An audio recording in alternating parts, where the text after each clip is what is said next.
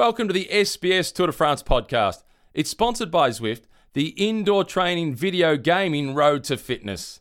Used famously by riders in the pro peloton, Zwift is changing the game for indoor training. Structured workouts, group rides, races over endless kilometres of road. Get after your fitness training goals with Zwift. Learn more at Zwift.com to start your free 7-day trial.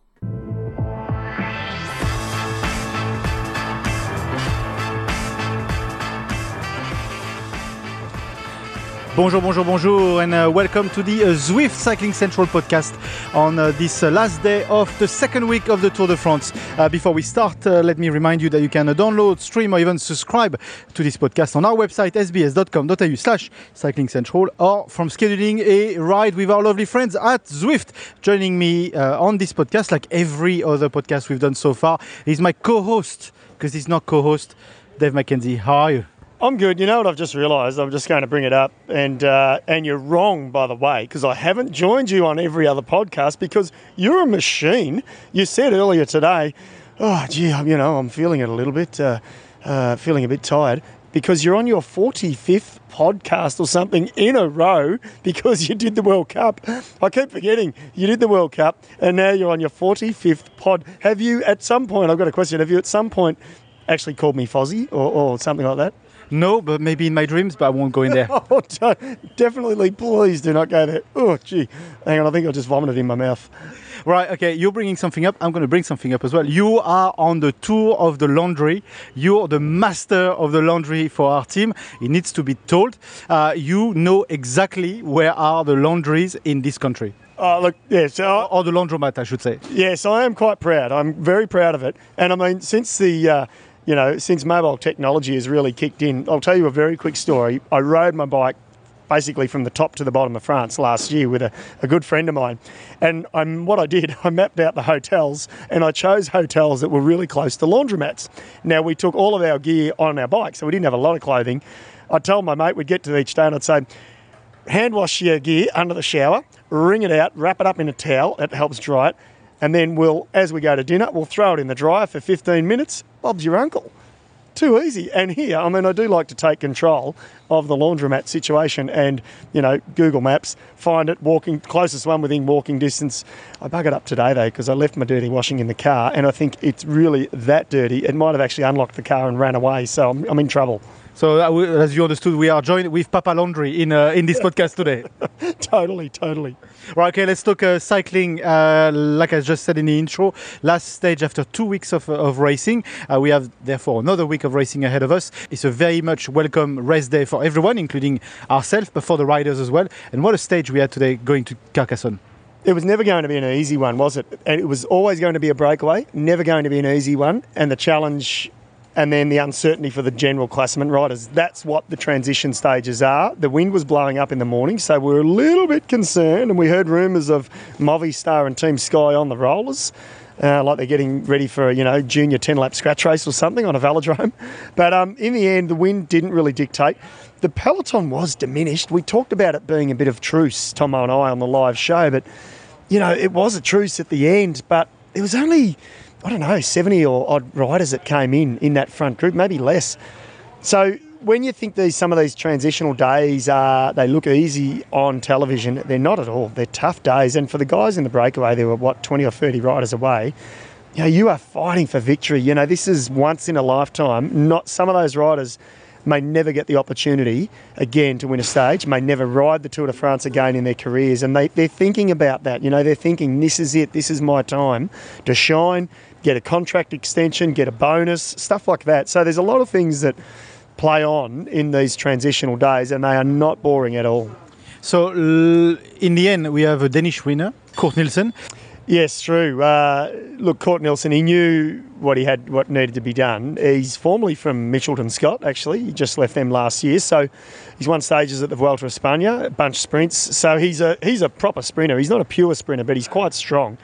And you knew on the run-in, I was sort of urging Joni Zagita and Mollema to attack sooner. Like, I think they should have attacked even 3 kilometres out, even though they had that group chasing them. They had a big enough gap, and they needed to roll the dice, Mollema and Izagirre, because they were never going to beat Court Nielsen in the sprint, and I'm sure they would have known his pedigree and what he was capable of. So they played into his hands a little bit. And saying that, look, I think they were just tired as well. And, Izagirre did try one attack, but Court Nielsen was right onto him. Let's have a listen to the winner of the stage, Court Nielsen.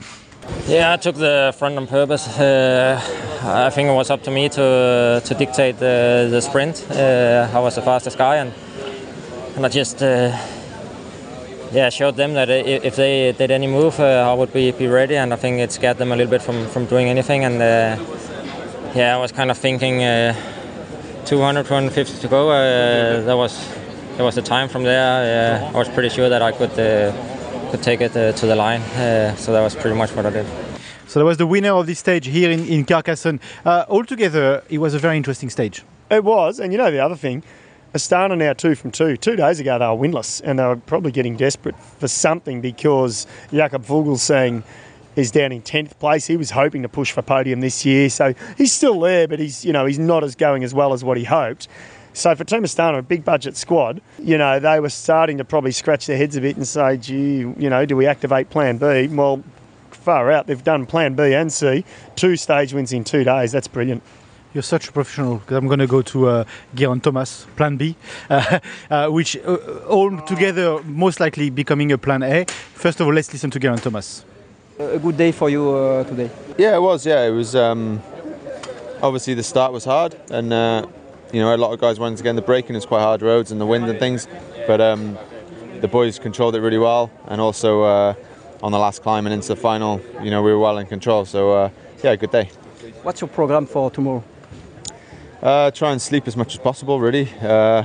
Short press conference, obviously, and then a little spin on the bike, and then apart from that, eat and rest. It's always nice to have a rest day and just a day to just completely relax, because every day in the peloton is stressful. So it's nice to just not have to fight for a day.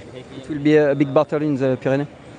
Yeah, for sure. Expecting a big fight and a few long range attacks as well. But worry about that on Tuesday morning. Tactically, what do you need to do to keep this jersey to Paris? Well, just not get dropped, I guess. But we'll see. Every day is a challenge, has its own challenges. So hopefully I can just keep doing the small things right, and we'll see.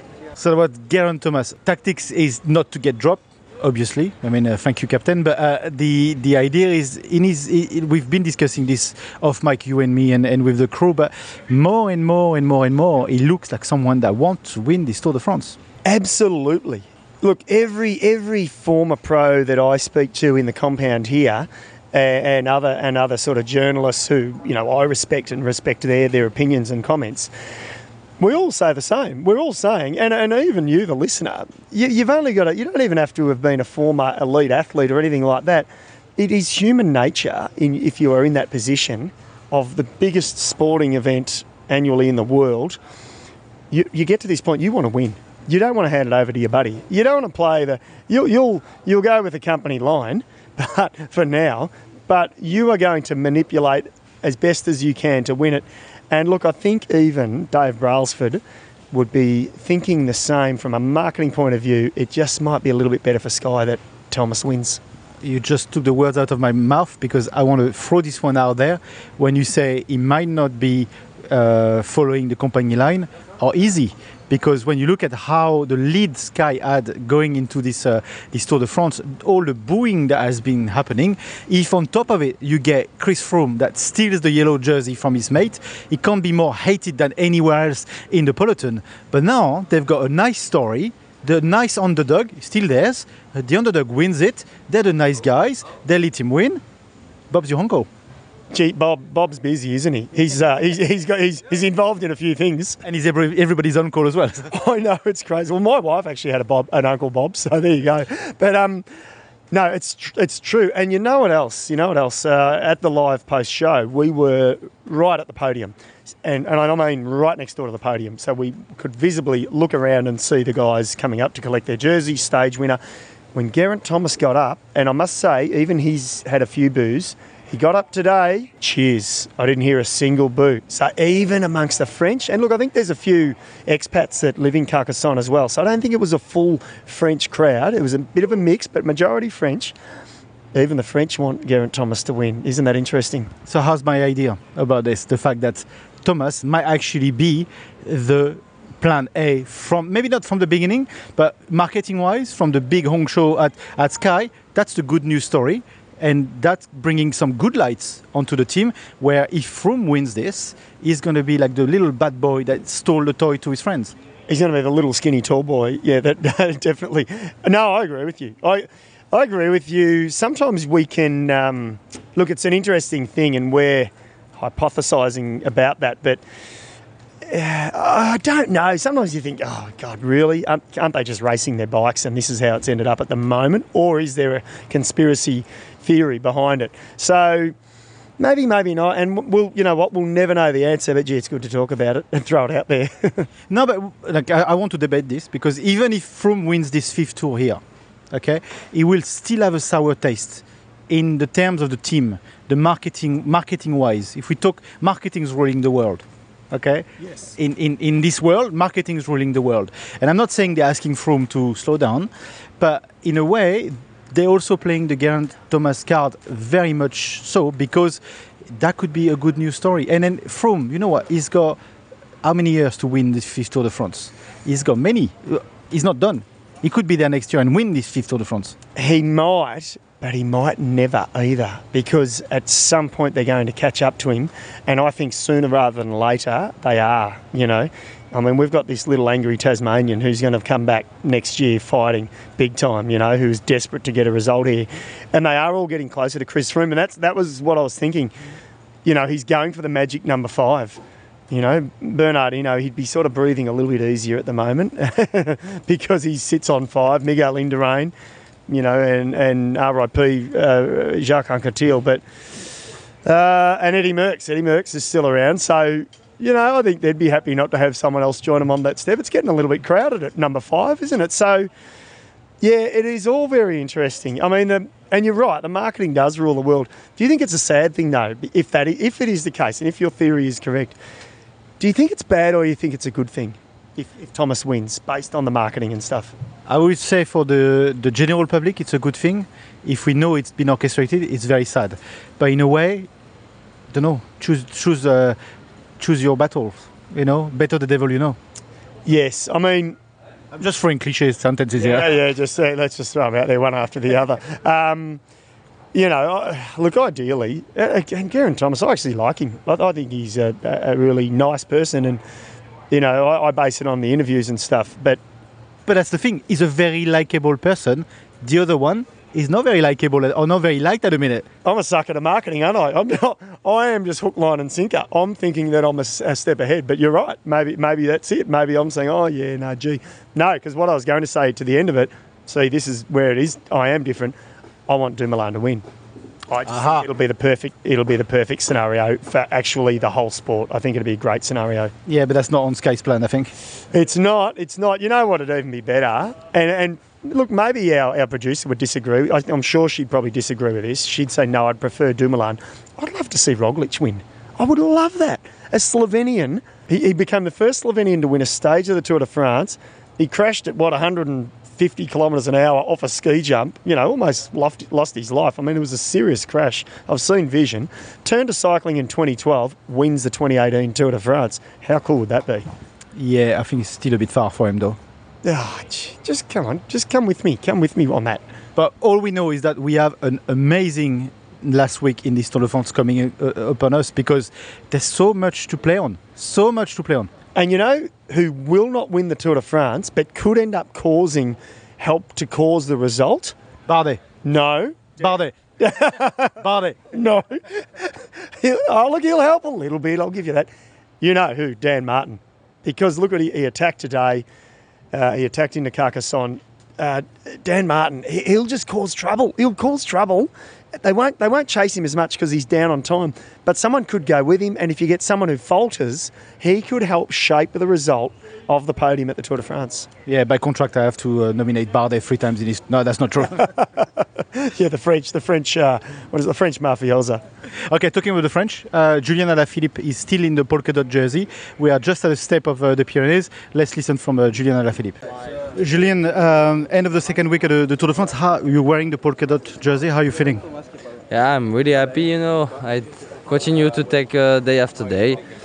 Today it was not an easy one. I felt really tired directly after the start, so yes, I'm really happy that tomorrow it's the rest day.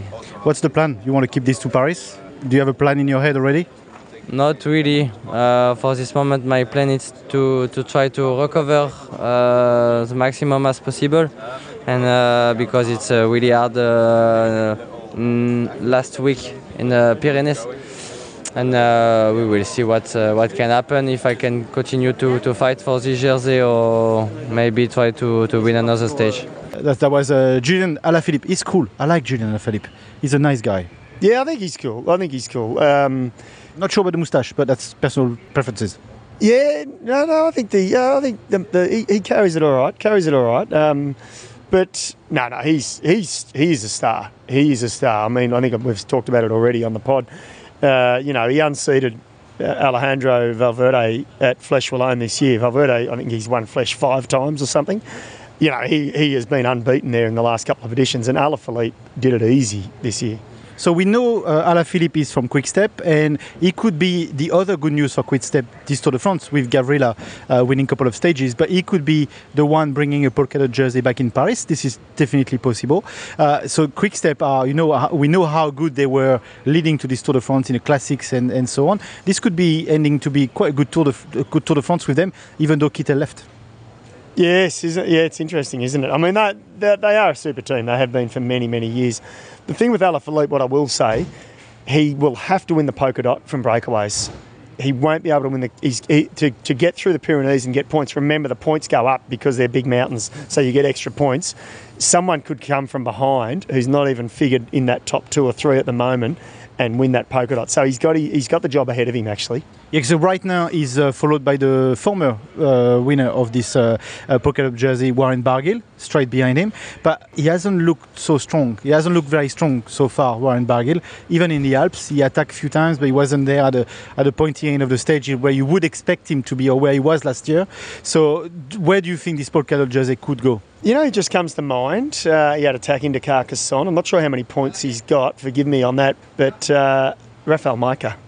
Because if he's got some points, if he's within striking distance, you can suddenly go maximum points on a day in the Pyrenees. You go on a long break, you win the stage, you collect, 2 Cat 1s in a horse category, bang, you're up there, you're in the mix. And someone like Majka, he can do that. He's won the polka dot twice. He's definitely won it once, I think twice at the Tour de France before.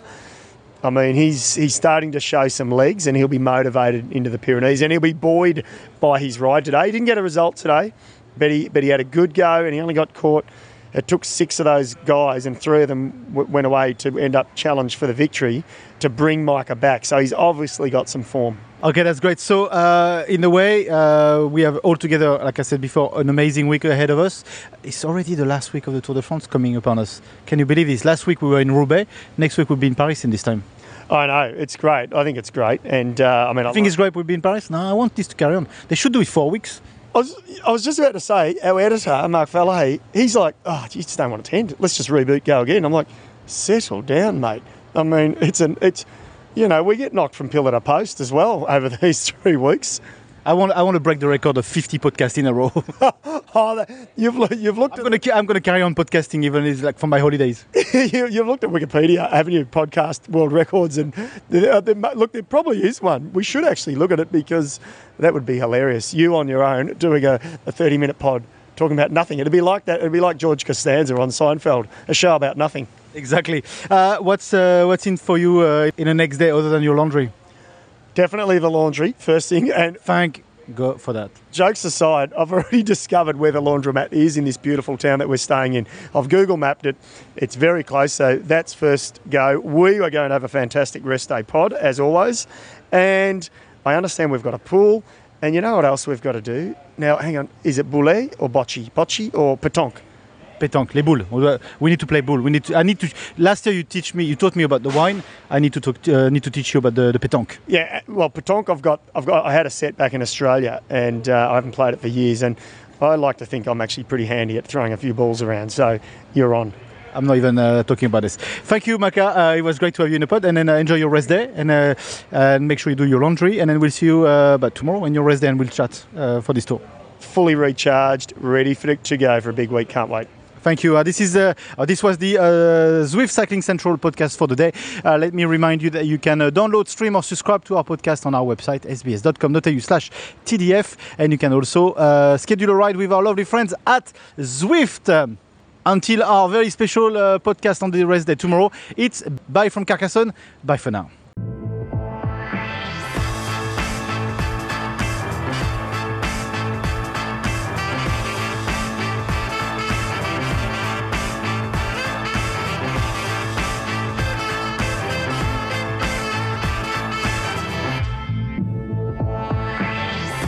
A quick shout out from our sponsor before we go. If you're looking for a new way to ride without traffic or punches getting in your way, hop on Zwift. We use it, your cycling buddies probably use it, and the pros, they definitely use it. Zwift turned indoor training into a full-on gaming experience. Connect your PC, Mac or Apple device and you'll pedal with thousands of cyclists around the world.